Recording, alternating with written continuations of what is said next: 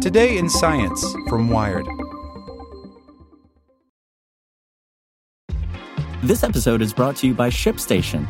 You know, some things take a lot of work, like sending little robots to far-off distant planets. And just as that's challenging, so too is running a successful e-commerce business, especially when there's so much to do. So I want to introduce you all to ShipStation. Now, I love using ShipStation because of its easy-to-use dashboard, which makes managing orders and printing labels a breeze and super smooth. Oh, and the customer service is just out of this world. It's exactly what you need to help grow your business. Sign up for your free 60-day trial at shipstation.com/technews. That's shipstation.com/technews. As a longtime foreign correspondent, I've worked in lots of places, but nowhere as important to the world as China. I'm Jane Perlez, former Beijing bureau chief for the New York Times.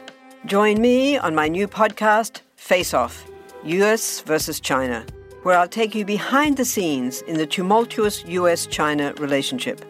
Find Face Off wherever you get your podcasts.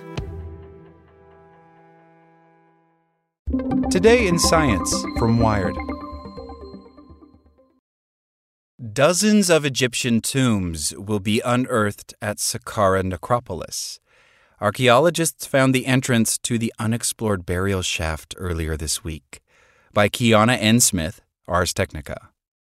Okay, so in the coming week, archaeologists in Egypt are getting ready to open a 3,000-year-old burial shaft at the Saqqara Necropolis that's located south of Cairo. And this unexplored tomb is one of 52 burial shafts that are clustered together near the much older pyramid of the pharaoh Teti. Workers at the site found the entrance to the latest shaft earlier this week as they were getting ready to announce a ton of other finds at the site, like the tombs of military leaders and high-ranking courtiers, and a copy of the Book of the Dead, and ancient board games. And plus, among the discoveries is the name of the owner of an elaborate mortuary temple near Teti's pyramid, Narat or Nirit, the pharaoh's queen. Zahi Hawass told CBS News, "I've never heard of this queen before. Therefore, we add an important piece of Egyptian history about this queen." Zahi is an archaeologist and the former Egyptian ministers of antiquities. Now, the first time archaeologists unearthed the stone temple was in 2010, but they couldn't really tell who this grand structure had been built for. But at mortuary temples like this one, priests and supplicants could make offerings to the dead queen to keep her comfortable in the afterlife and ask her to help them out in this world. Oh, and side note, surviving examples of ancient Egyptian prayers to the dead often include reminders that if the deceased don't do their part and help the living, then the living might conveniently forget to keep making offerings and reciting prayers for the dead. So it turns out the mummy's curse was really just his ungrateful grandchildren all along.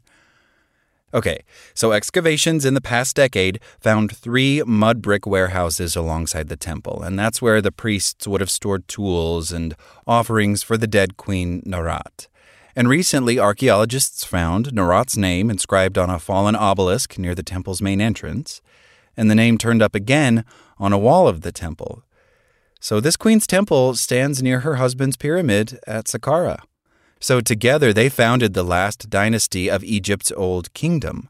150 years and 6 kings later, the country slid into the political chaos of the first intermediate period. Basically, in the shadow of Teti's pyramid, these 52 recently excavated burial shafts date to Egypt's New Kingdom, which is a set of dynasties that ruled from around 1570 to 1069 BCE. The earliest tombs at Saqqara are older than Egypt itself, and they date back to the pre-dynastic period when the land along the Nile was divided among several smaller kingdoms. But for the next 3,000 years, some of Egypt's great and powerful kept returning to Saqqara to build their tombs.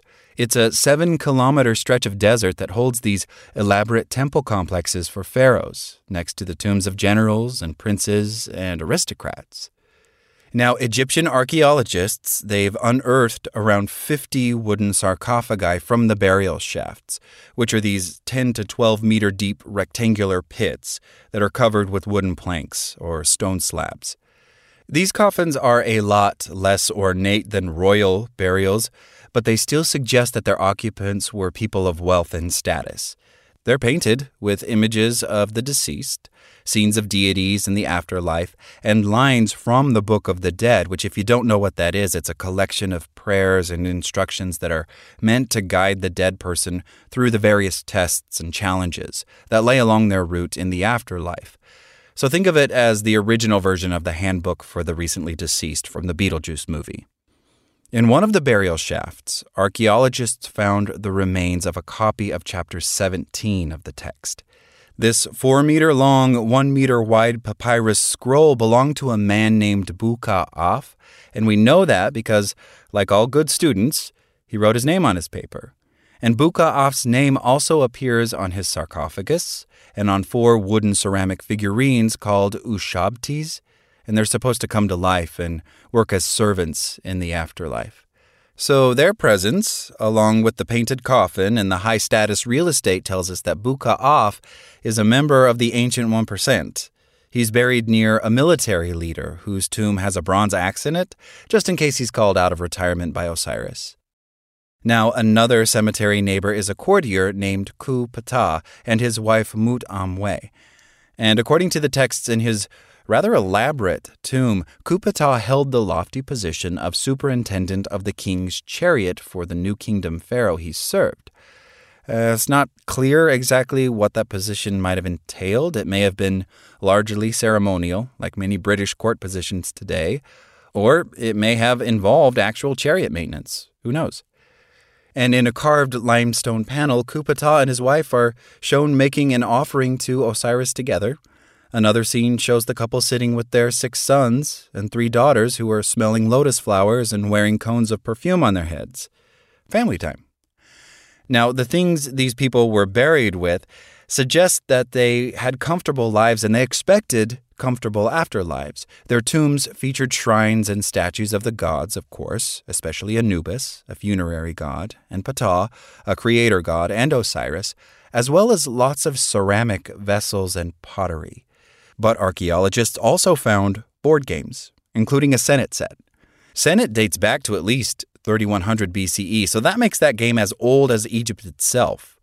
It seems to have been a game of strategy, something like modern chess or checkers, and there are a few surviving texts that give some glimpses about the rules, and some modern researchers have actually cobbled together reconstructed versions of the game.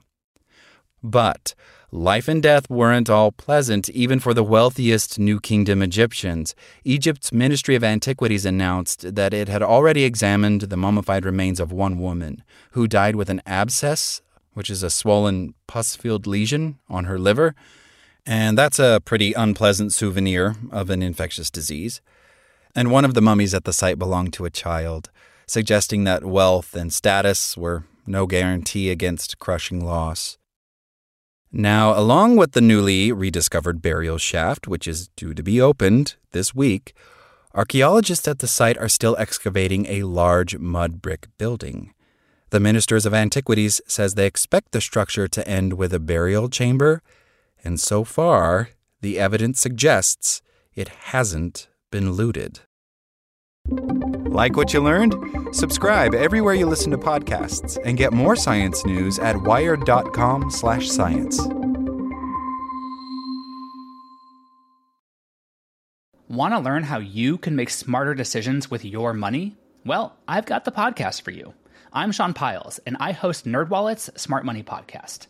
Our show features our team of nerds, personal finance experts in credit cards, banking, investing, and more. And they'll help you make the most of your money while cutting through the clutter and misinformation in today's world of personal finance. You'll get clarity on strategies to help you build your wealth, invest wisely, shop for financial products, and plan for major life events. Listen to NerdWallet's Smart Money Podcast wherever you get your podcasts.